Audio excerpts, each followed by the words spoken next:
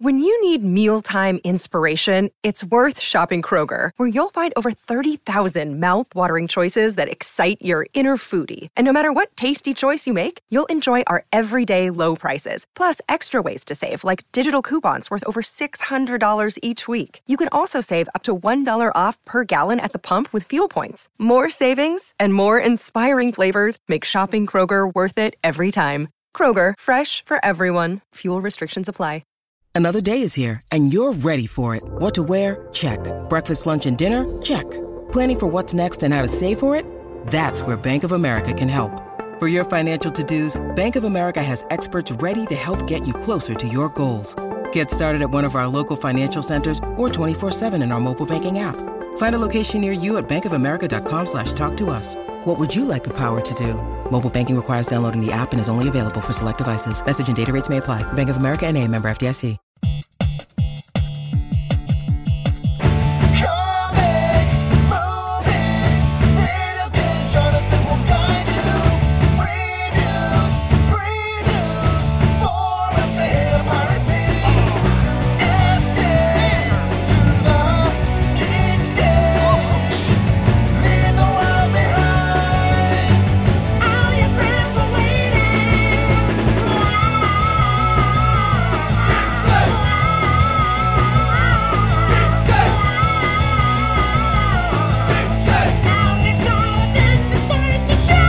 Hey Geekscapists, welcome to a brand new Geekscape episode. I'm Jonathan London. If this is your first Geekscape, we're going to talk all movies, video games, comics, TV, pop culture. That's what we do. That's what we've been doing for like 12 years now. And today we're going to be talking to my friend John Schnitzer. He's got a brand new documentary called Haunters out. It's on Netflix. That's how I saw it, at least. It's probably available in VOD and a bunch of other outlets. But I saw it on Netflix this past weekend. I found it both inspiring and disturbing, and I will tell you, I think we'll get into the weeds when we talk to John, and you'll realize just how I found that movie to be all of those things, because it's about people who make basically haunted houses in their own backyards for the most part, and it's about that haunting community. I thought it was something that really just sprang up around Halloween, because you start hearing about haunted hayrides and things like that, and obviously we just had Easter, and what's more haunting than the return of zombie Jesus? I hope you all had a great Easter. But this is actually a year-round event. Like these things do it year-round. John went to one last night, and so we'll talk to him about that. A little bit of housekeeping here on Geekscape. We love you guys. Thank you so much. The numbers are going up, and I'm very happy about that. It's fun for me to look up all these years in and see that people are still discovering the show. I think a lot of that has to do with you. So if you enjoy the show, if you've been a long time or a short time listener, go ahead and write us a review on iTunes or wherever you listen to the show. It really is helping us, and it's really doing a great job of growing the numbers. I also want to give a quick shout out. You guys heard the Geekscape theme song on the front end of the episode, as you do every episode. That theme song was done for free by our good friends in a band called Punchline out of Pittsburgh. Punchline just put out their new album last week. It's called Lion. It is awesome. It's got some rocking songs. It's got some more experimental songs. It's got some dance songs on it. I would say it's one of their most eclectic albums, but Thrilled, I think, was their most eclectic album. This one's called Lion. The guys are going on tour right now. Go online, support these guys, because they are like the Geekscape band, in my opinion. Punchline is the Geekscape band. They have their new album, Lion, coming out. Or no, it's out. I've been listening to it all weekend. Go and support them, because they're family, basically. They've been with us since the beginning with this theme song, and I've done music videos for them. They've done music for us. It's your duty almost as a Geekscapist to go and download this new album. So it's awesome. You won't regret it. Also, quick shout out to my friends Shannon, and I think her name, I've never met Phaedra, but I think that's how you pronounce her name. But my friend Shannon Enton does a show called The Stinger. It's an entertainment podcast. If I'm always looking for something to like binge watch, maybe like what's the new TV show I want to binge watch, or what's a new movie and is it worth it? The Stinger's a pretty good podcast. It's a brand new podcast. I don't think they've been in the game as long as we have, but they might be better at it.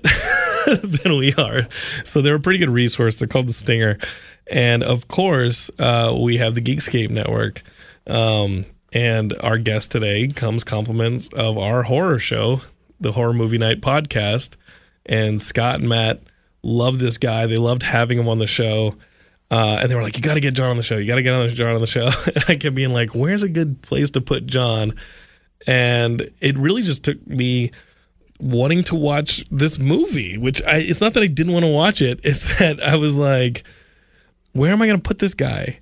You know, it's not Halloween. It's not Halloween. It's not Halloween. And I think that was a mistake because in watching the movie, in learning about these like DIY haunts, it's a year-round thing. So, John, tell me about this movie. It came out around January on Netflix? Right. It came out actually in so we had our big premiere at Fantastic Fest in September. In Austin. In Austin, Texas. And it was so awesome that so many people went to the first showing of it. They had to bring out folding chairs to get the rest of the people in. And then where did you screen? Is it at the Alamo South? At the Alamo, yep. South Lamar. I grew up in that neighborhood. Oh, God, it was great. The food there, it was incredible, Isn't it awesome? Yeah. The whole thing was great, but that screening was like pulling the pin on an emotional grenade. People were freaking out. They were laughing. They were screaming. They were turning away. Shar came with me. She's the legendary scare actor, my favorite monster of all time. And she was the one that had injured her back? That's right. Oh, my God. That's right, from scaring people. We're going to talk about that. And we ended up doing so well at that screening that we got 2 more screenings. So Fantastic Fest, and we're at Beyond Fest. At Beyond Fest, Donald from the movie, the one who looks like the Terminator. Yes. So he set up his own haunted house at the Egyptian Theater. Oh, that's cool. We sold out 2 screenings there, and then we did then we got on Amazon and Vudu and you name it, we're on it. That was right after that, October 3rd. Then January we got on Netflix, which is like my mind is still blown. I mean, this is a Kickstarter project, right? And it went from Kickstarter to Netflix. That's I'm insane. like, look, I was gonna be so excited. I'm like, if we get this really cool, like, maybe we'll get a Blu-ray. I was talking about that, and the fact that we've got this really killer. We're on Netflix. It's just my mind is still blown. And the full name of the movie is Haunters: The Art of the Scare. Yes. I'm guessing there was some 80s movie called Haunters that was like a Ghoulies or something like that. Is that true? Or you know what's funny is a Haunters? While I was doing the Kickstarter, then all of a sudden other things called Haunters started springing up. But when we did the Kickstarter, I had announced that we were doing our movie. I think the first time I did an announcement thing for it was in 2013, announcing we're going to do it. We did our first radio show on NPR then. That's great. Yeah, so like people knew what we were doing, and then whatever. So I was like, you know what, the Art of the Scare, and there was a reason for the Art of the Scare, anyways, because every time you see like a haunted house documentary, I love haunts and I love haunted house documentaries, but they tend to make these haunters kind of look like lovable losers. Sure. And in my opinion, no. If when you go to the haunts that I've been to, from the amateur ones to the professional ones, you have to be, a director, a stunt coordinator, a producer, a promoter. You got to be you have an effects special artist effects. in this movie, yeah. You gotta be the P.T. Barnum of terror, and you got to create the illusion of danger without actually hurting anybody. Perhaps. There's a lot. Some of them, right? There's a huge balancing being between it. So I'm like, the reason I use the word art is because for anyone who's ever created anything, the word art means sacrifice. And what are you willing to sacrifice to make everyone else's nightmares a reality? Like, Right. What are you willing to sacrifice for you to have your podcast? What are you willing to sacrifice for the creative process? And that's the one thing that everyone in this movie has in common.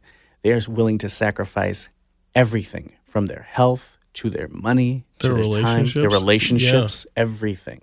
Yeah, you start to see some of relationships get onto some rocky ground because, again, these people are putting some of these haunts on in their homes and in their front yards and their backyards, and it's got to start stressing out the family dynamics. I think that what you just said as an artist myself, like I'm wrapping around it. This idea of sacrifice for art. We've all heard about the the brambles story. About you'll crawl through the brambles because you have to suffer for your art, but it's art for some reason is always put in the context of some level of suffering, right? Whether it's physical or poverty or anonymity and this and that. But the idea of sacrifice is different than suffering because the voluntary nature of it. And I think that I've always thought of like art as a level of suffering, and I think sacrifice is the better word.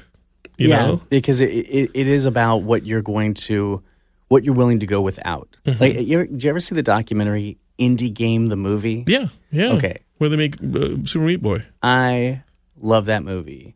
And when I started, I reached out to those directors. Mm-hmm. And James Swirsky actually had two mentors going in this documentary. Because I look for my mentors in life. And I'm like, you know what? I'm about to do my first feature film of all time. And it's a documentary. I should reach out to like two people that inspired me a lot. And Indie Game, the movie, when I first heard about it, I'm like, a documentary about independent video game developers?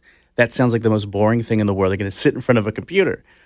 And it was inspiring. It was funny. It was emotional. It was a tearjerker about the creative process. And really, what these people are willing to sacrifice to put together an independent video game. Or right? not in some levels. Because watching that movie, especially, and I guess Geekscapists who are familiar, you'll know who I'm talking about. Some people aren't willing to sacrifice ego. You know what? There's that. But think of it this way, too. Are you talking about like Phil Fish? Well, Phil, I don't know. Because here's what I'll say about Phil Fish. Yeah, and he may have been painted wrong. I think... I don't know the thing. I think with Phil Fish, because I'll tell you what, I'm obsessed with this movie. And when I was watching Phil Fish he's trying to do something brand new. He was trying to create a game that was all about smelling the roses and kind of breathing the fresh air in a video game. Sure. Solving puzzles while roaming around. It was called Red Dead Redemption. Shut the hell up. I was like, this is Geekscape. I'm about to storm out of here. It's Fez, you geek. Remember in Red Dead Redemption, you're basically doing all those things that you just described. Yeah, okay, fine. Red Dead Redemption. And then you do them again in Skyrim, and you do them again in Breath of the Wild. Well, when you put it that way. But what's interesting is, though, that was so incredible about what he was doing was it was taking him longer to come out with it. So while it was taking him longer because he kept redoing it and figuring out better ways to do it, then all the people on the internet started attacking him. Yeah, so maybe ego is not the right word. It's not ego, because here's the thing. When you start getting attacked online, what do? You'll go, leave me alone after a while. Or then you start lashing back. And when you do that, now you get the idea that I just threw out, which is probably incorrect. So, but it's okay. So Phil, come on Geekscape, and I'm sorry. Well, here's the thing, though. Like, Phil actually was at my first screening, too, which I couldn't believe. I was like, Phil Fish, and he loved the movie. And he was like even saying, man, I totally identify with what Russ was going through with people on the internet going after him. Right. I didn't even think of that at all as comparable at all because, we'll get into it when we talk about Russ, but, it's a different thing, I think. But it was so interesting to hear that. Right. Now, the other documentary filmmaker I reached out to really give me advice was Rodney Asher. Uh-huh. So Rodney Asher directed Room 237 and The Nightmare.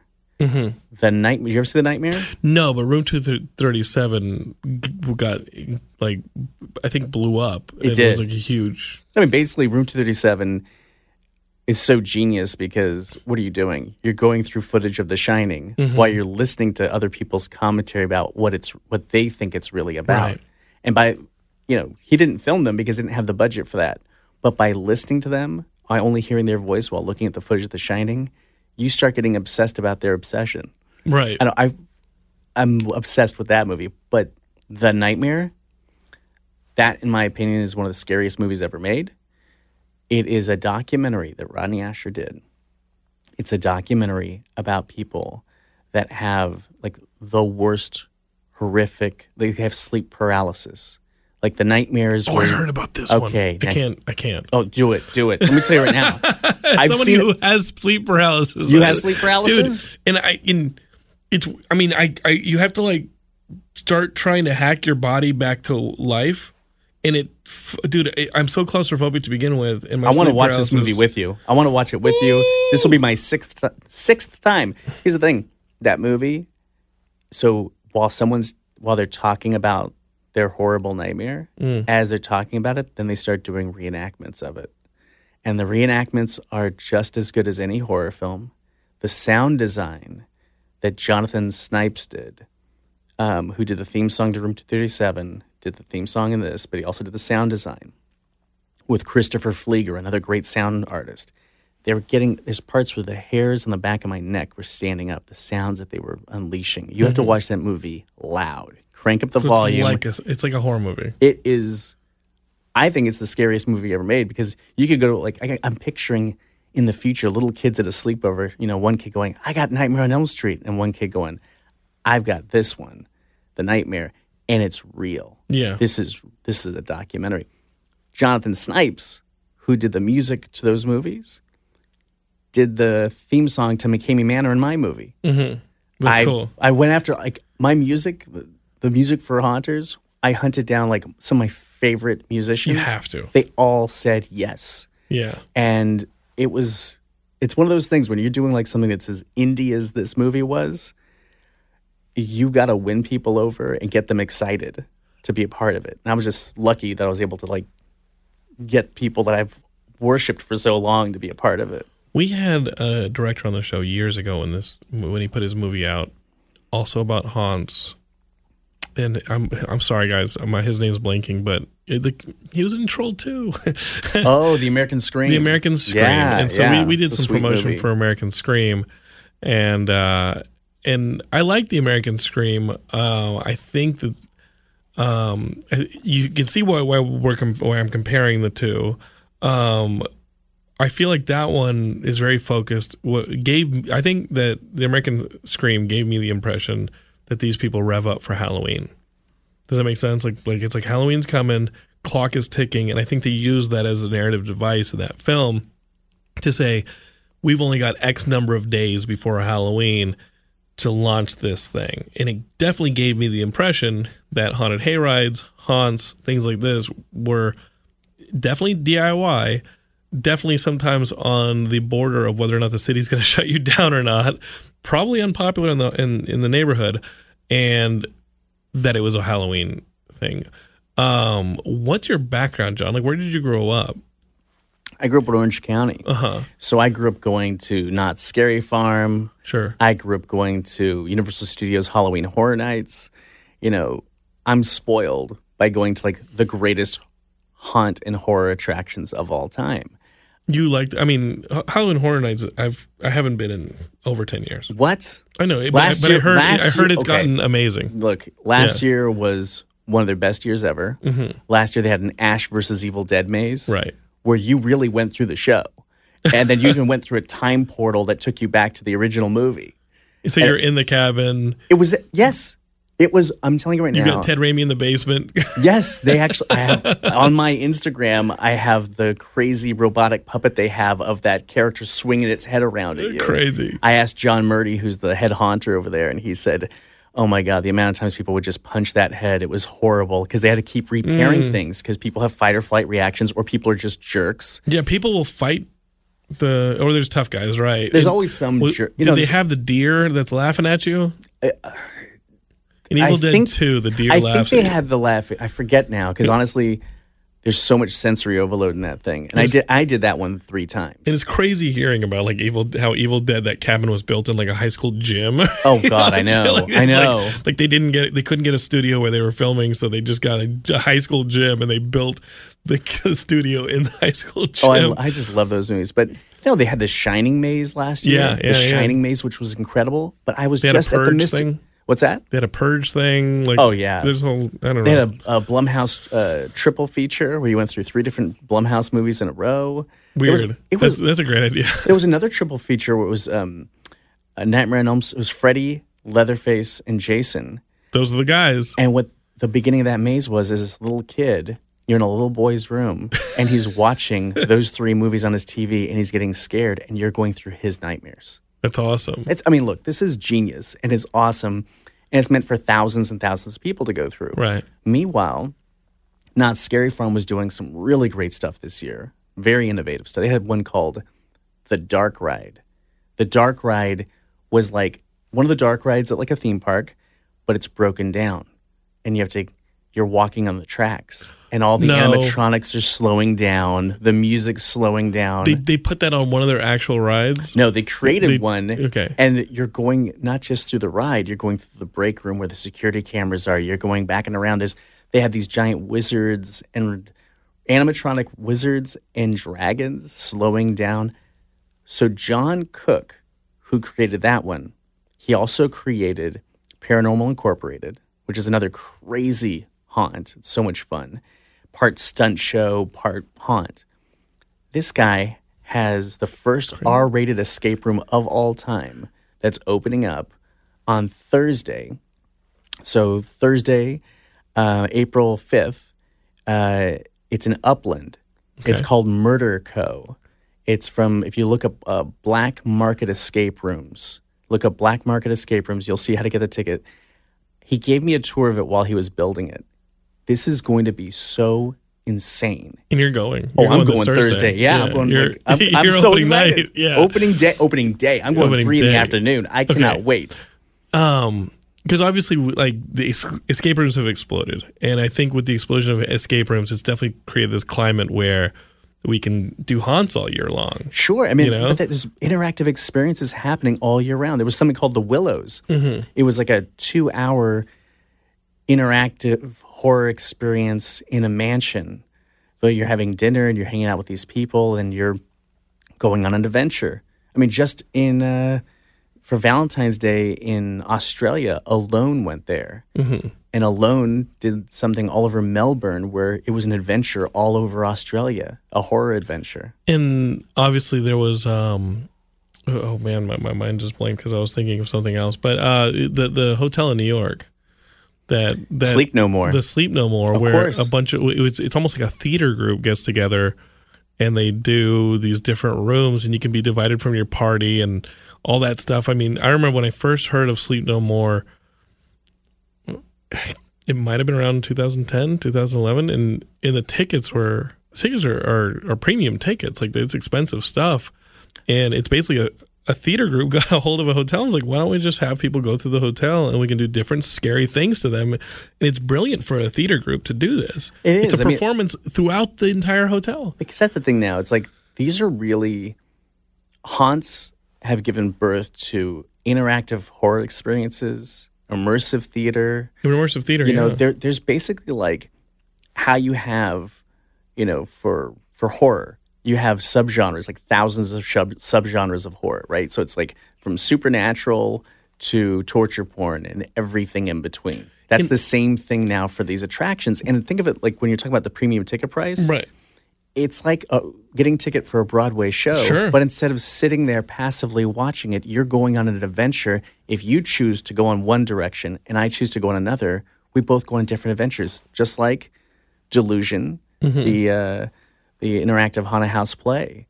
Which, there are so many of these things. The tension experience is all year round. Do you know about the tension? No, but I don't think that. But I think that this is just the natural progression of the murder mystery. You know what I mean? So I don't even know if it's a horror thing because I think you could go and you could do all sorts of stuff. You know what I mean? Like murder mysteries, right? You're trying to figure out who's doing something. Sure. A lot of these things are existential, or like escape rooms too, or these sort of there's just one singular goal.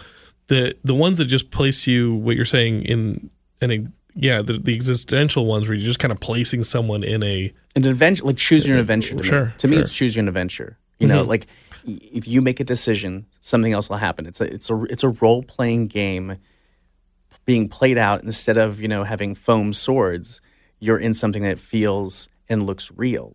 So the tension experience that's put on by Darren Lynn Bousman. Okay, so Darren Lynn Bousman, who made the Saw movies, who worked on Tales of Halloween, he's always cranking out horror films.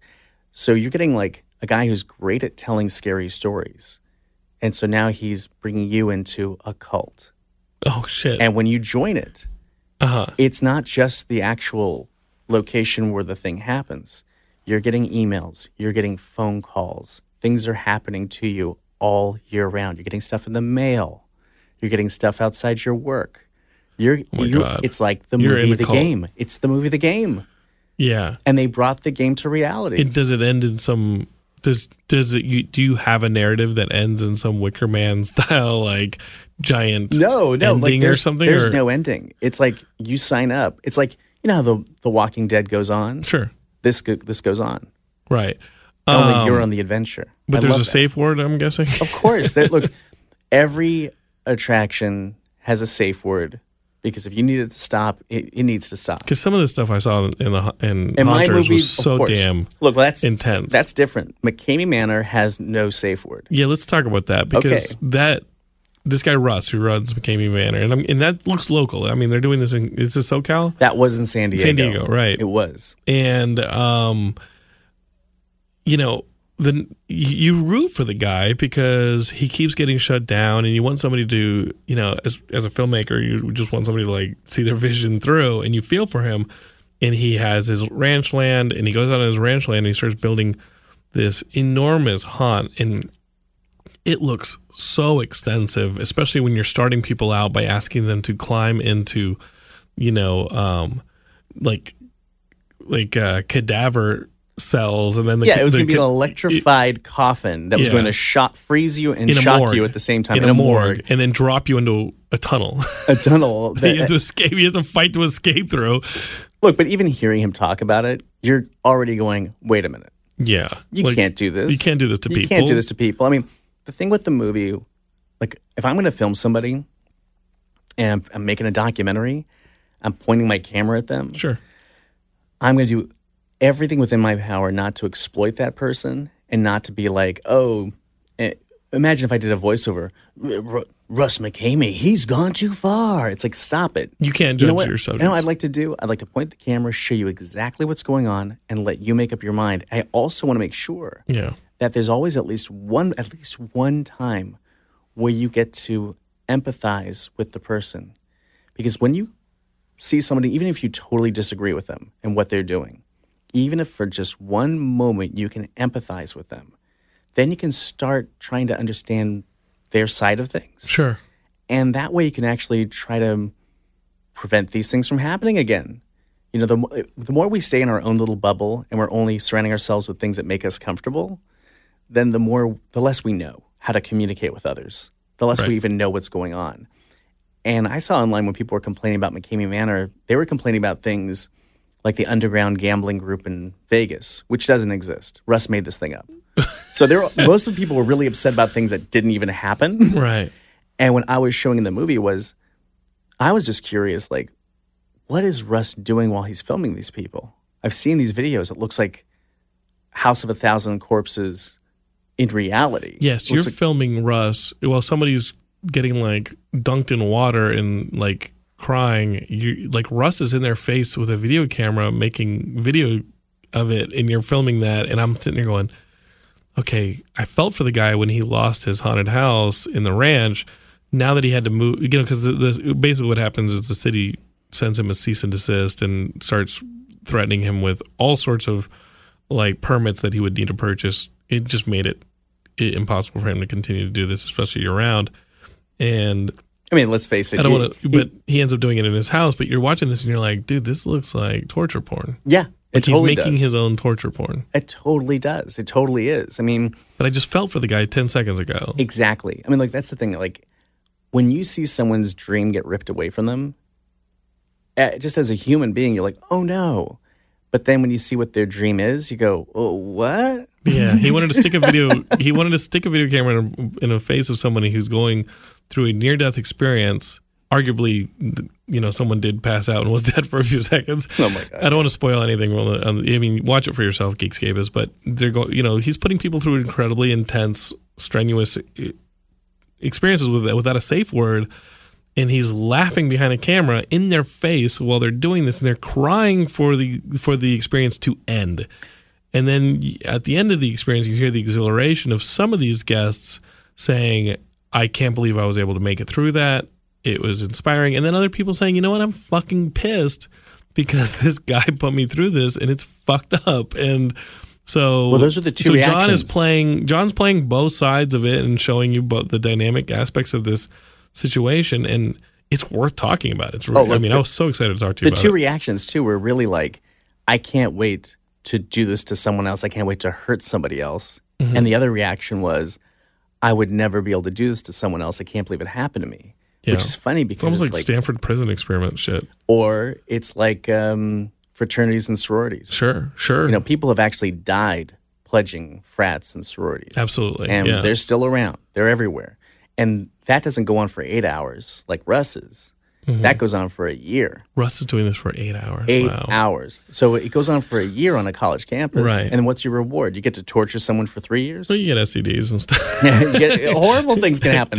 But the STDs, alcoholism. Like, I'm not trying to diminish what Russ is doing, because when I first saw what he was doing, I was like, okay. When I first heard about an extreme haunt, I was like, that sounds too much for me. Right. I'm used to like the boo scare. And you grew up loving this stuff. Of course I do. But like, you know, it's like if someone says, I love horror, it's like, okay, do you love torture porn? They go, well, no. And then they'll tell you what they consider horror. Sure. Like for me, it's like there are 1,000 subgenres of haunt. There's some that I just can't do. And like really, like McKamey Manor, filming it, that was too much for me. Like I had nightmares for months. You couldn't do it. No, I threw up while filming there. I freaked out. I almost passed out once. It really was way too much for me. What was the worst thing that you witnessed? Oh my god! While filming it, what's something that you just cut from the movie that you're like? Oh well, the stuff that was just cut out of the movie is just because it would have been a 12-hour movie, right? I'll tell you one thing I cut out of the movie though. I cut out a guy who, his name is Rudy. Nothing bothered him in McKamey Manor. Oh, he just sat shaved there. his head. Nothing. They dunked him underwater and he can't breathe. And they said, "How was that?" And he goes, "It was horrible." But he had a smile on his face. They put a tarantula on him and he goes, "Oh, it's a brown recluse. Oh, I love these guys." Nothing bothers this guy. And they said to him, "What does scare you?" He's like, "Well, my wife." And then they got his wife on the phone. Next thing you know, he's blindfolded. His wife's there with a hose, and she gets right to his face, and she says, "Bark like a dog." And he's like, "Oh, shit." And she sprays the water right up his nose. And she was being way more aggressive than anybody else. It was crazy. This is like couples therapy. It was. And then Russ was like, "Hey, would you two want to work at my haunt?" And they did. And they're like a total, BDSM couple. Right. But they had a problem with the fact that there was no safe word. And that was like, what? There really needs to be a safe word. Everyone. I asked Russ 100 times. There was a person, though, Christina Buster. Sure. She's the one who flew out from Kuwait. I've said this one before. If you've heard it, you can stop me. No, go for it. But she's from Kuwait. She's an American contract worker that works in Kuwait. She's the one in the movie. She's Skyping, and she says, the worst part about Kuwait is that they don't have Halloween here. And I was like, well, that's a funny comment. You're in a fucking active war zone. Yeah, there's other problems. One Halloween. But then she comes out here, and she does all the extreme haunts. Actually, just last weekend, I saw her online going to a bunch of extreme haunts in Vegas. Okay. So she went, and at one point, she just checked out. She went into shock. Yeah. And there was no responding. And then I said to Russ, she's in shock. And he's like, is she? And we're looking at her, and she is not even registering nothing. Yeah. So I just put down the camera, picked her up, and brought her inside the house and put her on a couch because I was really scared. I'm like, you see someone go into shock in front of you. I'm a very empathetic person, and so I'm sitting there with her for 30 minutes, nothing. And then 30 minutes later, she snaps out of it. She just blinks her eyes and looks at me. And she goes, "Why am I not in the haunt anymore?" I said, "Because you went into shock." And she said, "I flew 19 hours for this. Put me back in that haunt." Russ comes in, and he's like, "Hey, how you doing?" She's like screaming, "Put me back into that haunt now. This time, don't take it so easy on me." I was like, "Whoa, hold on." I was getting scared. Are they hitting her and dunking her in the water and Well, they it's when you watch those. They act like they're torturing you. They act like they kidnap you. They blindfold you. It's a and whole they scream kidnap at experience. You. They cover you and stuff. Yeah. Look, it's one of those things you can watch those videos a million times, but until you see what it feels like when they grab you that way. Oh, for sure. You don't even know what it smells like in there. I mean, they're trying to make it smells. They made it smell really bad in McKamey Manor, so that when you go in there, it smells like death. And look, when they duct tape your entire face, it's so aggressive, it's so crazy that by the time it first starts, it's like, wait a minute, this is too much for me. Mm-hmm. You know, it's that's why it's like you got to have a safe word, you know, which is interesting because he's no longer in San Diego. Now he's in Tennessee. Okay. And in Tennessee, the sheriff there has forced him to have a safe word. Oh, right. Like, no safe words here, buddy. Right. And he's like, no, you don't understand. And then the sheriff apparently just threatened him and said, I'll tell you right now, I will shut this down and lock you up if I hear that you're operating without a safe word. And so Russ ultimately got the space that he wanted to make his ultimate haunt in Tennessee, or is he still trying to? Not really. I mean, everyone in San Diego just got put up, you know, had enough of this. Right. You know, they ran him out of town. So yeah, the city inspectors and this and that. Really, Geekscape has watched the movie. It's people pursuing their dreams in a way that I don't think you'd seen before. Like, and it's also an artist doing it. Yeah. The idea too is like I asked the question, where do these extreme haunts even come from? Because I remember when I first heard about Blackout, it was like naked people waterboarding you. I was like, what? What's going on? And so that's why I did that timeline in the movie. And we started realizing, oh, wow, Halloween made its most amount of money to date at the time in 2001.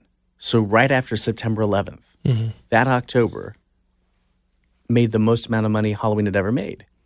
2008 beats out 2001. 2008, the financial meltdown. The problem with the documentary is you have to stop filming. Last year was the biggest year in Halloween history. Halloween made $9.1 billion. Wow. I believe that's $3 billion more than the most it's made before. $9.1 billion. You don't need me to explain to you why last year was like such a crazy year. I mean, right. I call it like the therapeutic value of getting scared. I call it scarapy. Yeah. Because it's the idea that like we go so we can scream and freak out in public and have that giant release. You know, that when we were a little kid, having a meltdown would give us. Right. You know, that we're not allowed to do as adults.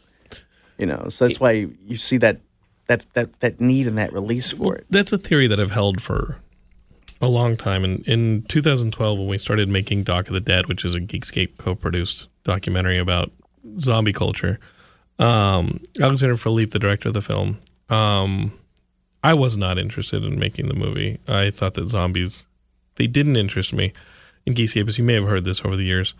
But you were there if you're a longtime Geekscapers, you were there in the process of making this film and premiering it at South by and all that, and I love the movie. But it wasn't until I looked and said, again, post 9/11, post Katrina, the instantaneous way in which we're hit with this post-apocalyptic imagery on a collective level. You know, it causes us to go towards things like Walking Dead and as something that didn't make it into Dock of the Dead. There's a lot of things that didn't make it into the Dock of the Dead that I was obsessed with, but it, you know, for multiple reasons. And I like the movie. I love working with Alexander. I think he's awesome. But I was on it like a dog on a bone on this whole idea. You know, we interviewed somebody from the CDC, Center for Disease Control, about the kind of diseases they have underground. Which, I mean, I just didn't sleep after that conversation because I'll tell you this. I mean, the whole Russia, the whole Cold War wasn't going to end with nukes. It just, you don't want to nuke a population center that you then want to go repopulate. You know, you don't want to take over a country that's been nuked. I mean, the Russians know that because they have Chernobyl, you know, so it was, I mean, the whole idea that these diseases are sitting in labs, I mean, that was something that we were talking about in the process of making that documentary that I would love for that footage to be released. I have the footage on a hard drive. And then, you know, talking to preppers, I loved going down that rabbit hole. And maybe there's a future movie in that, Geekscapist. the idea of talking to these preppers that we are dealing with our own survival, but we have to use these prisms to do it, because the truth is, and talking to people from the CDC about putting up a website, and nobody visits this website when they're telling people once a year to like get a flu shot, or this is what you do if this breaks out, or your kid comes home with this cold, and every year they would put up a website with a specific disease telling you how to inoculate yourself against it, and 600 people would go, and they put up a fictitious zombie one, and they couldn't keep the website up enough. And I went on that one. Yeah, and I think that the truth is, like in talk, what we did? We went down to Irvine, UC Irvine, and we talked to one of the leading Alzheimer's researchers about blood-brain barriers and the diseases that can make their way into your brain.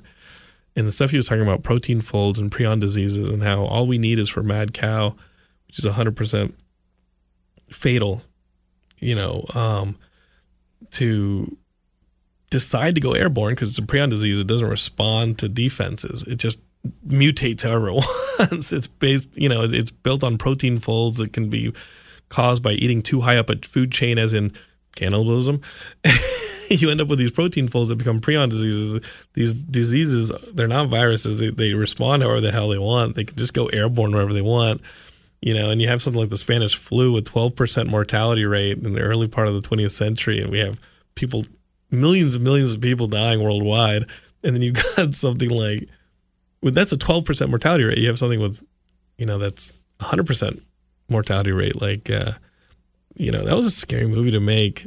And again, I wasn't interested until I realized that we were doing these things as almost culturally cathartic. Yeah. There's a personal level to this, and there's a cultural level to the catharsis that we're dealing with after watching these post-apocalyptic scenarios break out, like you said. And I think your movie, think of it. Insane. It's like what George Romero used to do. It's like what the great horror filmmakers have always done.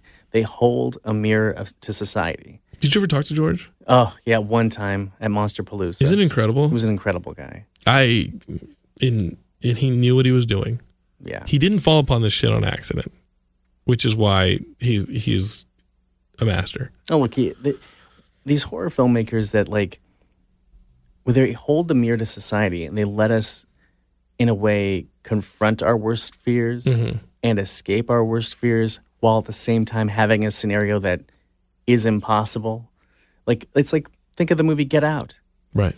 Look, if I told you, hey, I got a great drama about race relations and, it's going to really bum you out, you're going to be like, I don't want to watch that. I've got a horror film. It's horror and it's comedy. You'll scream and you'll laugh. Like, all right, let's go check it out. And it was such a healing thing to see that movie. It's awesome. And to have a whole conversation. My favorite horror movies are movies that are about something.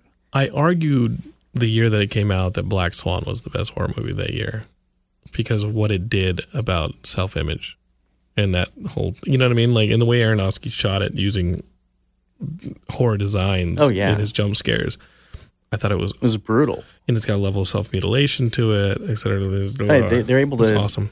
to visit things when you create some heightened, crazy sense of reality and you go way beyond it and we go into surrealism, then we can address things that people aren't comfortable even talking about and go into those issues.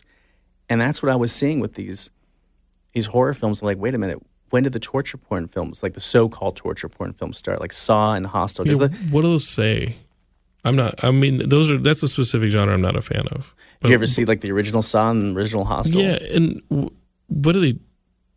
I try and figure out what those movies are about on that macro level. Well, that's the thing that's so interesting about those movies. Like, well, number one, when they came out after the war on terror started. And they came out after we started seeing images of Gitmo. In Abu Ghraib. No, that's right. Yeah. Once we started seeing that we're torturing people around the world and using some of the most insidious ways of torturing somebody, then all of a sudden we have torture movies that are coming out. What's so interesting about Saw is really kind of like a really crazy horror film about universal healthcare. Like what happens when you don't have any coverage and you have something that can actually, like, you realize that the story, it's in the first one, where I believe Jigsaw was an architect and his wife had died of cancer, and there was nothing he could do to save her. She was losing. From the backstory, this is off of memory from a while ago. I haven't seen that one in a while, but it was the idea that she was, losing herself a piece at a time. So then he puts people that he feels have flaws, and he puts them through these horrific, he creates these horrific escape rooms, where they have to leave something behind. And what are you willing to lose in order to survive? What's interesting is on Bloody Disgusting, there was a great article written by a cancer survivor who was talking about how a lot of cancer survivors love the Saw movies because when they're going through like the worst experience of their life and they can't explain that to their loved ones and they can't let anyone know, they're saying things like, if someone that they knew was locked in a room and they were forced to actually take a part of themselves off in order to like face their worst fears and survive, then they would know what they're going through.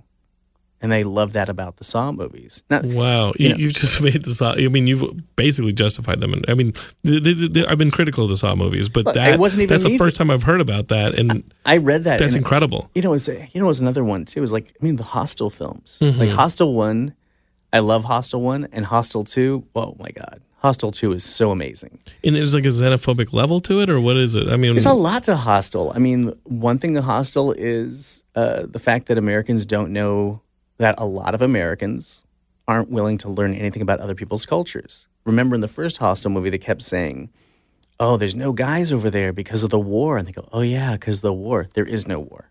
Right. There was no war. They're talking about something that never happened, but they just nod their head and go, oh yeah, because of the war. And they're showing how easy it is for them to be duped. Yeah. But they're also showing, look at how they're acting. They're using it like, they're using a foreign country like it's their, toilet. Like I've been to Amsterdam before, and then I saw like a bunch of like college kids at Amsterdam, like they're totally being obnoxious jerks and not treating it like with any amount of respect. Not trying to learn a few words. Even 3 words of French when you go to France. Right. Like, honestly, all I could figure out was, only reason I know any French at all, I got like this thing where it teaches you French, but to like music, and it's this sexy French lady's voice. So my problem is I can only say French stuff with this. I go, Je voudrais café au lait. That's how I learned it. But they loved it. They laughed, and they understood that I was trying. You're right. And if I just... So you didn't get killed. Well, look, if you go to France and you walk around and you go, I don't know how to speak French. And imagine if someone just came up to you, not even trying to learn English, and then they're just blurting some stuff, but except if they learned 3 words and they're pointing, you're like, you know what? You're trying. Yeah. I'm going to help you out. I will not kill you. No, I'm not going to kill you. But the thing with Hostel, think about it. It's so... Oh, I murder people all the time when they're not trying. Oh, stop it. It's not just because of that. Welcome to Geekscape. All of a sudden the door behind you. Yeah, right. But that's the thing with Hostel. It's like Hostel 2, I thought was so incredible because you got to go behind the scenes and you're watching the people that are the victims as it's leading up to then the people who are going to kill them, and then the entire infrastructure from the bidding on people to... Did you see Hostel 2? No. Oh my God. Hostel 2. Like, we're good. Oh my God. Hostel, I saw Cabin Fever. I loved Cabin Fever. Oh God. Well, it's so horrific. That one is... Something about those disease movies, like the Meteorite one in Creepshow that Stephen King directed and is in. Like, I can't deal with that shit. And that's kind of the basis for...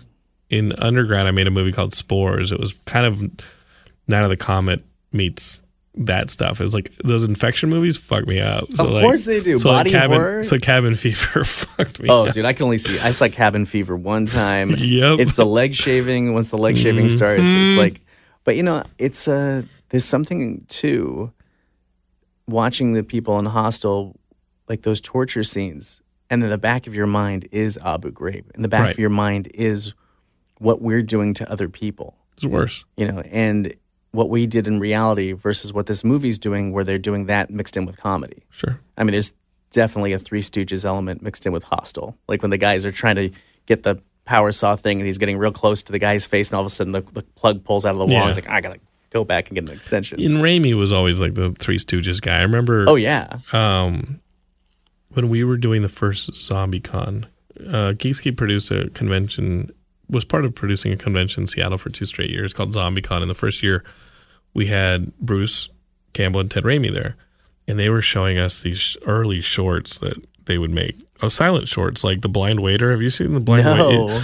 The Blind Waiter is Bruce Campbell acting like a blind waiter, and it's just straight up Three Stooges stuff. And it's these black and white 16 reversal movies that are just like fun, and they would. That's where they like Rob Tapert's playing a role, and Sam Raimi's playing a role, and they're all doing these Three Stooges acts that you definitely see when you see those first movies that Sam Raimi did, and I mean, right up to like some of those Spider-Man movies and stuff. You're just like watching, you're like, yeah, that's some Three Stooges stuff. Like, it's awesome. Evil Dead 2, when he's attacking himself with his own hand with the plates, and he's attacking, the hand's attacking him, and then all the way, and then you get to Army of Darkness when they just literally went, we're going Three Stooges with the skeletons. We're going to do the eye poking and even gagging. the sound effects. It's like, it's a love letter. It's a straight up love letter to that stuff. It's so great. I mean, like, but that's what's the fun thing that you see in a lot of horror. You see the filmmakers, it's a lot of these films, you feel like you're getting their 8-year-old self getting unleashed. And the 8-year-old self sees the line between horror and comedy, that there is no line. No. It's like Monty Python. It's all design. It's just this fun design. Sure. It's incredibly dynamic. But look how violent some of those Monty Python movies are, and how bloody and gory they are. Yeah. Because, chopping off someone's arms and legs. It's just a flesh wound. It's just a flesh wound. Or like the bunny attacking everyone. Yeah, I love it. How about the puking scene in Meaning of Life? Where the guys, they keep bringing out buckets for the vomit. He's vomiting everywhere. It's the most disgusting thing ever. If you just told someone this is a horror film, they'd be horrified too. Right. I mean, I just love when the line between ultra violent horror and insanely ridiculous comedy is blurred away. That's when you get some of the most, that's why, American Werewolf in London will always be a classic, Yeah. No, I was thinking along the same lines when you were saying that, obviously triggered by the vomiting scene, Stand By Me. Oh, God, it's ultimately just kids going to look at a dead body. It's just it's all about morbid curiosity. You know what I mean? Oh, God, that vomit scene. I mean, look, you could do a whole podcast on vomit scenes, about the vomit scene in Dead Alive? No, not. Oh, yeah, that was a good one too. I was thinking about with the tapioca pudding. Oh, the God, or the Witches of Eastwick. Sure, the witch that with the cherries and the cartoon vomit that went everywhere. I think are they remaking that? I keep hearing rumors of that. I keep hearing they are. It's already like the weirdest movie ever. But I was watching. Went to a place to watch basketball the other night, and because I cut the cable, but in cutting the cable, you don't end up with ESPN, and every now and then your favorite team ends up with an ESPN game. And I was sitting there, and I was in heaven. There were 3 NBA games in front of me, and on the 4th television to my left was Peter Jackson's last Hobbit movie, and I just got so fucking sad because I'm like, Peter's a hero. I don't know what happened in one of those Hobbit movies. My heroes get some serious get out of jail free cards, and there's a lot of cool stuff in those Hobbit movies. But man, that first time you see Brain Dead, you're just like, wait, this movie has a dude chopping up zombies with a lawnmower in the end of it, and like, I kick ass for the Lord, and just like seeing all that amazing stuff. It's funny because that movie it's all comedy and a horror, and it's perfect. That is a perfect movie. That movie's got different titles in different regions because it's Brain Dead in some and Dead Alive in others. Yeah, we knew it as Dead Alive. Yeah, we knew it as Dead Alive. But I remember, oh my God. And it's so funny seeing Peter Jackson in that movie because he was like rail thin, and he was working at a gas station while he was making that over years. He would just have enough money to go shoot for a while and have enough. It's funny. Well, now, was that Brain Dead or was that a Bad Taste? Oh, Bad Taste. Bad That's Taste right. I'm but sorry. Taste was the one you're talking about. You're right. I just conflated. I just conflated his entire Where he filmography. shoots a fucking bazooka through a house and blows up a sheep on the earth. That's like one of the best Bad gags. Taste. Oh my God. What's What's one so of the funny? coolest gags is that bazooka where he fires the bazooka. I don't know how many shots they put together to make that or miniatures. I don't know how they made that shot. Wait. But the missile goes through a house. They Yes. open a door. They're trying to blow up the house, but but the door's open, so it goes through the entire house. And at the other end of it, there's a sheep that's like, what? And it blows Boom. up. Yeah, I no, love Bad Taste. Bad Taste. That's the one. That's one where he was working at the gas station. That guy won an Oscar. What's so funny about Bad Taste is that like then when they filmed the whole thing in order, and of course they don't have money for good special effects. It's all very handmade. Like the aliens are just people that look like people, Right. And then all of a sudden they get an investor and money to like finish the rest of the movie. So now all of a sudden the people are turning into crazy aliens. There's Spaceships are flying out of nowhere. Like wait a second, out of nowhere, this small little movie just becomes this giant, epic, crazy. What the fuck? We're going to Cannes, everybody. And I mean, was that the story? I mean, I don't know the story. Yes. And I mean, but they got into Cannes or Cannes or however you want to say it. But as soon as they got into the Cannes Film Festival, did they get money to go and make the movie better? Like, I don't know the story. I don't know that part of it. All I know is when they got the money, and you can see it on the screen. All of a sudden, a house is a spaceship. It's amazing. It became total insanity. And then his next, they Meet the Feebles and Meet all the that. Feebles. I've been like, That's my ex-wife asked me to turn it off. She's like, I can't watch this movie, and I was like, this movie's amazing. Look, it's an X-rated Muppet movie. I mean, that's the thing that's so funny is that he did Lord of the Rings. When I first heard he was doing it, I was like, do Perfect. they know? It's like The Frighteners and Dead Alive and Bad Taste and Beautiful Creatures. Is what I think. That's what. Sure, but perfect. But all those other elements, they're all kind of squirrel. Like the Frighteners. There's a lot of the Frighteners in Lord of the Rings. Yes. Like especially the death creature that was going around in the Frighteners was so much like The Ringwraiths. Yes. But you also, I mean, when they went into the Kingdom of the Dead, like in the Two Towers, I believe, that's like the whole going through like searching for the like Sumatran rat monkey and Dead Alive, and like you see all the different canyons that they're going through and stuff like that. Like, you see the whole talent is filmography. talent. You see his whole filmography with Right. models, with practical effects, with every crazy thing that he's been passionate about forever went into Lord of the Rings. right. The thing with The Hobbit is, look, he wanted, Guillermo del Toro. He wanted Guillermo del Toro to do those, and Guillermo would have done something crazy with that. Right. But then the studio, it was going to take forever, and they weren't backing it. So then he's like, "Fine, I'll do it." And you could feel the kind of "Fine, I'll do it" to The Hobbit. I mean, I saw The Hobbit in at the Chinese theater with those motion seats. Yeah, yeah. And as I was falling asleep, then the seat would move and wake me up. I'm like, okay, there you go. You should have to watch those movies in a barrel. Yes. The barrel chase sequence. I mean, Although I did sit in the same theater for the Mad Max Fury Road. yeah. That was the greatest because What a great movie to you're watch in the those theater. seats, and when they're the D-box seats, and when the engines are revving, the seats start revving. I'm like, oh my god. Oh, I spray shit in my mouth. I get like hairspray, whatever I have, hairspray, whatever. I just go, I knocks myself. I don't believe that for a second. I spray it all over my face. I grab my neighbor, I spray him, make a friend. I just, let's go. Put the goggles on. To all the children listening, there's no way this man does this. Don't I'm looking at a physically fit man that goes to sports games that's hosting a show called Geekskip. I've never seen someone this physically fit before. I doubt that he's using spray paint to spray paint his face. I doubt it. It's you know what? It may be something. It may be my next torture thing. It's so much fun.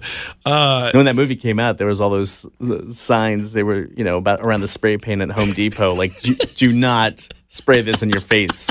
Stop it. He kept saying, stop doing this. Did you see all those pictures? What were they called? Those kids were called wild. They're not wild boys. What were they called? War boys. War boys. Oh boy. He's in my blood bag. I should do that before Geekscape episodes. Be like, you know what I used to do when we were on Toad Hop. And Toad Hop, we would do late at night. I don't like doing the show at late at night. I'm a morning person. I like getting up in the morning and fucking let's go. By the time 7 o'clock, 8 o'clock rolls out, my brain is useless. I'm fucking done. I spent the whole day. I'm done. So I would always go and get like Monster energy drinks on the way to. We used to record above that CVS on Hollywood, right there by the Chinese, at the WeWork building, and I used to go to the CVS and get Monster energy drinks, and I would just pound them before Geekscape, and I could hear my heart fluttering. But that was the only way I could do a show at like 8 or 9 o'clock, because I usually wake up before 6 a.m. and it's like, I can't do it. So I should do the War Boys thing before every Geekscape and just be like, hey guys, welcome to Geekscape. All right, let's go. That's right. A lot of concerned parent groups are going to come after you, dude. Parents, I mean, I guess parents do listen to this show. Some of you have been listening to me so long that you've had kids over the course of making this. I'm looking at most of you. It's amazing. Dude, John, you're fucking awesome.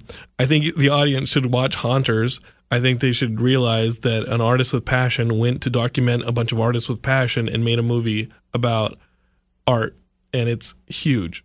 It's really about society's relationship with fear. You know, when you look at it the most, and it asks the question, how far is too far? And then we show it to you. Right. And when this movie's over, there's always at least 1 or 2 people who go, I want to try McCamey Manor. Right. And there's everybody else saying, what the hell's going on here? But at the end of it, you get to watch something that's going to, I hope, you know, when I've seen it in screenings, people are laughing out loud. Sure. There's a lot of comedy in this movie, especially when you deal with the spouses who have said, I've had enough of this. Right.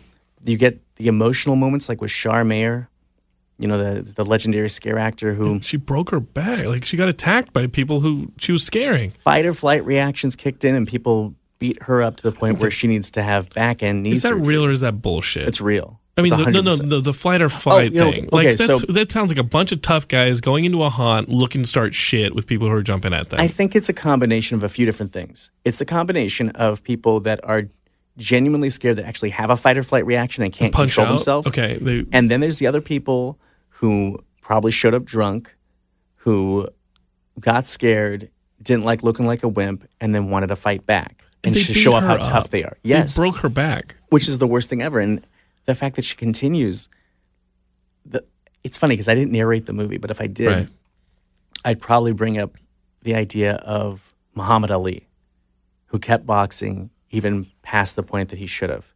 You know, Char's figured out a way to keep doing these haunts where she's no longer putting herself in danger. Mm-hmm.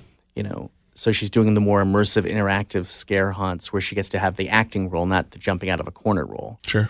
You know, but I consider these scare actors are like, they're actors, they're stunt people, they're athletes. Mm-hmm. You know, to be able to, like, I worked at a haunted house. People are hanging off the ceilings. It's like some Cirque du Soleil stuff on some of these people. Absolutely. God. Like when I first met Donald. Mm-hmm.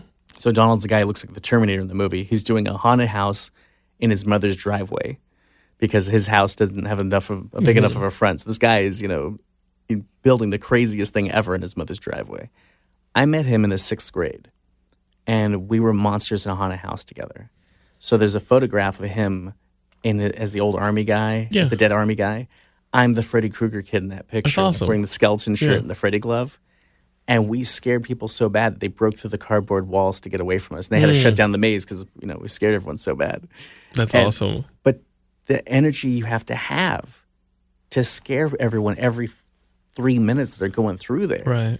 You know, it's the fact that Char has been doing it since 1974 and she still does it. You know, there's some stuff I didn't even know about that we didn't even put in the movie because I didn't know until we were done making the movie. And I found out later that she was in the original shadow cast for Rocky Horror Picture Show as Riff Raff. That's awesome. Oh my God. Like that's awesome. But anyways, it's really about how traditional haunted houses have spawned this subculture of extreme terror simulations. Right. And really how far is too far. It's kind of the battle of what's been going on in the haunt world between the traditional haunts and extreme haunts. But we also offer a lot of hope in this movie in showing you that immersive, interactive theater is probably the future of all haunting. And I don't think that it's a subculture for long, especially with the whole this whole propagation of escape rooms, etc. People are loving this stuff. And Geekscape is like, sorry, we're just a podcast. But you know what? Sometimes do things in person. John, I love the movie. Again, guys, it's called Haunters. It's available on Netflix or a lot of different VOD channels. If you go to hauntersmovie.com, you'll see where it's available. But if you look up Haunters, The Art of the Scare. And if you're around this Saturday, April 7th at 2 p.m., we're going to be at La Mirada at the Spook Show 6. It's here in Southern California. Yeah, that's right. Okay. It's the Halloween Club Spook Show 6. Char's going to be there. Donald's going to be there. Oh, cool. I'm going to be there. We have our moderator is going to be Vanessa Decker, also known as Horror Vixen on Instagram. She's so awesome. She probably has 1 million followers and stuff like that. Yeah, and then we're going to have, That's great. have you been to spook shows before? Some of it gets too icky, man. No, Like, you some can of go that to stuff spook show. freaks me Spook out. show is like the Halloween Club puts it on La Mirada. They have lowrider hearses bouncing that's around cool. everywhere. No, they that's have cool. sideshow performers. So we're going to do a Q&A. Donald's going to talk about what he's been up to. Char has been blowing up since the movie. I love the horror community, but I have not been a part of horror stuff since I made a short called Gay by Dawn, my horror movie, and I used to go to a lot of horror film festivals. What by And Dawn? Gay by Dawn. It's about homophobia. Oh my God. It was a horror movie for homophobes, and I remember when I took it around film festivals. That's when I was really It's not a horror movie for homophobes. It's a horror movie about homophobes. both. They They need to be scared of. They need their own movies too. No, they don't. No, they don't. They need to be scared. Homophobes. Yeah, it's like again, it's an infection movie. You're hilarious. But I was into that stuff. But then, but not that I don't have appreciation for the horror genre. I very, very much do. And I think it's incredible design. I think these are incredible artists. And look no further than something like Whiplash and realize that is a horror filmmaker who moved on to a different kind of movie.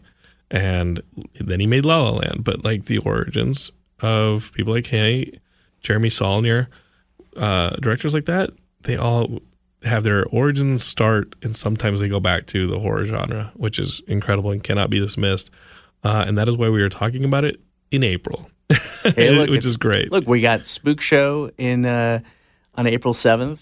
The weekend after that is Monster Palooza. Monster Palooza's back. So Monster Palooza's back, which is like that's where I see Slash from Guns Are they N' back Roses. in every North? year. Are they back in North Hollywood? Pasadena. Again? Oh, they moved to Pasadena. Yeah, Dude, they're in Pasadena. It was too big for that They place need by the airport. They just get bigger and bigger every Yeah, year, so they Monster needed more Palooza space. gets way too big. You know, think about it. There are, and then there's Son of Monster Palooza Son of in Monster September. Palooza, yeah. You know, like there are so many. I've been talking to a bunch of haunt and horror conventions that are happening in July and August. It's all the time. You know, realize that last month was Trans World, which is the big trade show for horror attractions. And thousands of people get together from all over. They go to St. Louis. I was at HauntCon in January. We showed our movie in New Orleans, and in New Orleans, the haunts were open. So at Trans World, the haunts in St. Louis are open. Wow. This is a year-round thing. October is for the civilians. The rest of us are getting scared and going to things. The hardcore community, we're doing it all year round. It's the best. So, John, now I understand why it took me so long to get you on the show, man. Like, I did not think that this was a non-Halloween thing, and here we are. April, dude. I should have had you on in January. Look, It's fucking January awesome, when dude. we started on Netflix, you know, more people were buying the DVD and Blu-ray and downloads in January than were in October. It's great. You know, because that's the other thing, too. If you buy the movie, it comes with 30 minutes of bonus features. So remember Haunted Overload, the guys with the giant skulls? Yeah. So when you make a movie, the worst part is when you have to cut things out. I had a different version of this movie that was an hour and 45 minutes. It was like haunt porn. It was so much haunt. It was just haunt coming at you with no story. It was like, I'm giving you more haunt. You know, but I had to let's tell a story. Give you a beginning, a middle, and end, and kick some ass. Characters. The bonus features, you get the behind the scenes of Haunted Overload and their story. You get more with Delusion, the interactive haunted house play. You get more with Universal Studios and John Murdy. You get to see John Murdy's first home haunt he ever did. It was in 1977. It was a Star Wars haunted house. And That's he so made the awesome. costumes, and we have the pictures from that. And also his story about how his grandmother got him into scaring people. And then there's also more with the Twisted Twins, Jen and Sylvia, the Soska sisters. Mm-hmm. We get more. They talk about cosplay over the years and how they make their Halloween costume every year. And you actually see pictures of all their Halloween costumes over the years, from when That's they were cool. like 8 to when they were like 20. And it just keeps going from there. Like it's 7. The LA Haunted Hayride's in it, and you get to see the whole behind the scenes process of what they do. So you get 7 bonus features that add up to be 30 minutes long. Because I'm tired of like bonus features that are more like, this is crap that wasn't in the movie. Right. This is amazing. Here's a clip stuff. that has no context whatsoever. Right. These are all mini documentaries. So you get to see a little bit of Not Scary Farm's Scare School, where they're training the actors That's to cool. scare people. So yeah, it's a lot of fun stuff. Go And to that's the website. HauntersMovie.com. Cool. So HauntersMovie.com. If you sign up on our email list, then when we do live stuff, every once in a while we do stuff with other haunts. You know, we did for our LA premiere, we had a haunted house that people got to go through before they went into the movie. And That's awesome. you better believe we're going to do some crazy stuff this year and throughout the year. So sign up. We'll get you all the information. Okay, great. Guys, join that. It's an email list, right? Yep. You go to HauntersMovie.com, and then you just click the contact button, and sign up to be on the sign-in sheet, and boom, you'll get the emails, you get updates. We have a Facebook page, Instagram. We're always updating stuff. But if you go to HauntersMovie.com, you'll be able to find it. And you have those things as well for yourself. Yes. Yeah. Because Because you're going to make another movie. You got it. We're working on a lot of stuff right now. Because, you know, we're my company is The Brain Factory. So if you go to thebrainfactory.com, I've been doing, you know, crazy experiences, interactive experiences, 3D, virtual reality, you know, projects for a long time. This year, I had a virtual reality project come out called Flatline Experience, where you go through somebody's actual near-death experience in virtual reality. Whoa. It's completely insane. Huffington Post went crazy for it. That sounds amazing. That's on And Oc- it's yeah, that's Yeah, it's a freaky. true story too. Yeah. And there's 3 commentary tracks to it. It really is a trip. That is on Oculus and on Vive right now. Okay. But we also did Tim Burton hired me to do President Obama's first Halloween party at the White House. Wow. Like Tim Burton did it. That's incredible. But he brought me on to produce the 3D ghost illusions, the presidents. And we actually have some of that stuff from the behind the scenes of the White House. Even there's a great family photo of President Obama with his family with Tim Burton and Johnny Depp all in costume. That's insane, dude. So, like, we've done 3D projects for the Annenberg Foundation, for Taschen Books. You know, I did horror attractions for YouTube, where you actually go through. We made a crazy haunted house for their Halloween party a couple of years ago. And I brought on Donald to help out with that. And I brought on Shar, was able to hire them. Yeah. And they did an amazing job. I even got like some of the best makeup artists ever that worked on Deadpool. So like there's actually a scene in the movie that's from that. When Shar is getting made up as a clown, it's the glow-in-the-dark makeup. Yeah. That's from that haunt that I was hired to put on. That's so I was like, awesome. oh my God, I get to hire these awesome people. And I'm getting some footage And out I'm of putting it. this in the movie. Yeah. You better believe it.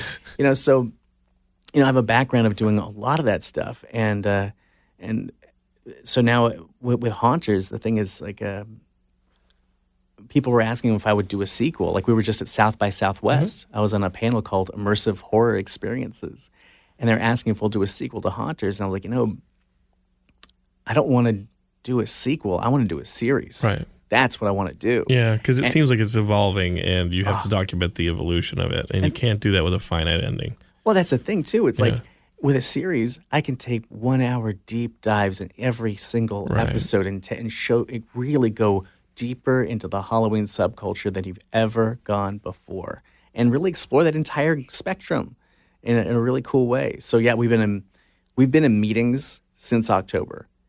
So this is really exciting, and when I'm allowed to say more about it, I will, but we're on our way to do some really cool stuff. Geekscapists, follow John on social media. Follow Haunters on social media. But John, your Twitter or your handles are what? Okay, so, Twitter. I'm the worst at Twitter. That's fine. I'm finally doing more with Yay. Twitter. Actually, all of our social media is listed on our site. So, Okay. That's the place. On Twitter, I think it's at Haunters_movie. For my personal ones, it's John Jon Schnitzer SCHNITZER. If you go to johnschnitzer.com, you'll see all my social media for that Cool. stuff.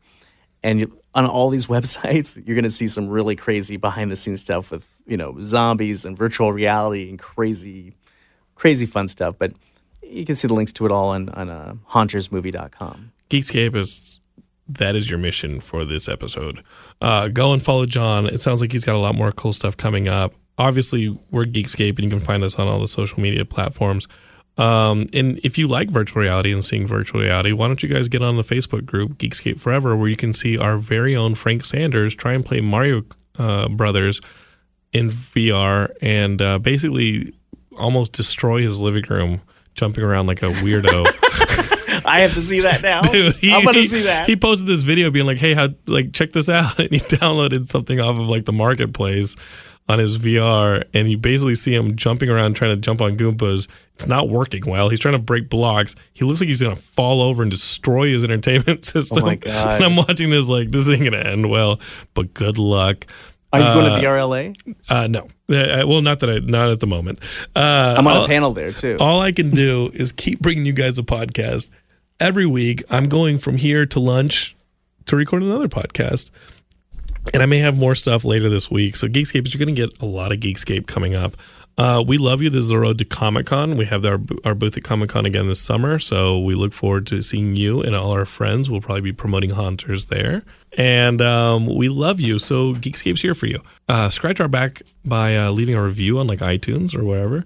And tell your friends about us, because I love doing the show. I love that you like listening to the show. And I love talking to people like John each and every week. Geekscape Forever. Love you. Peace.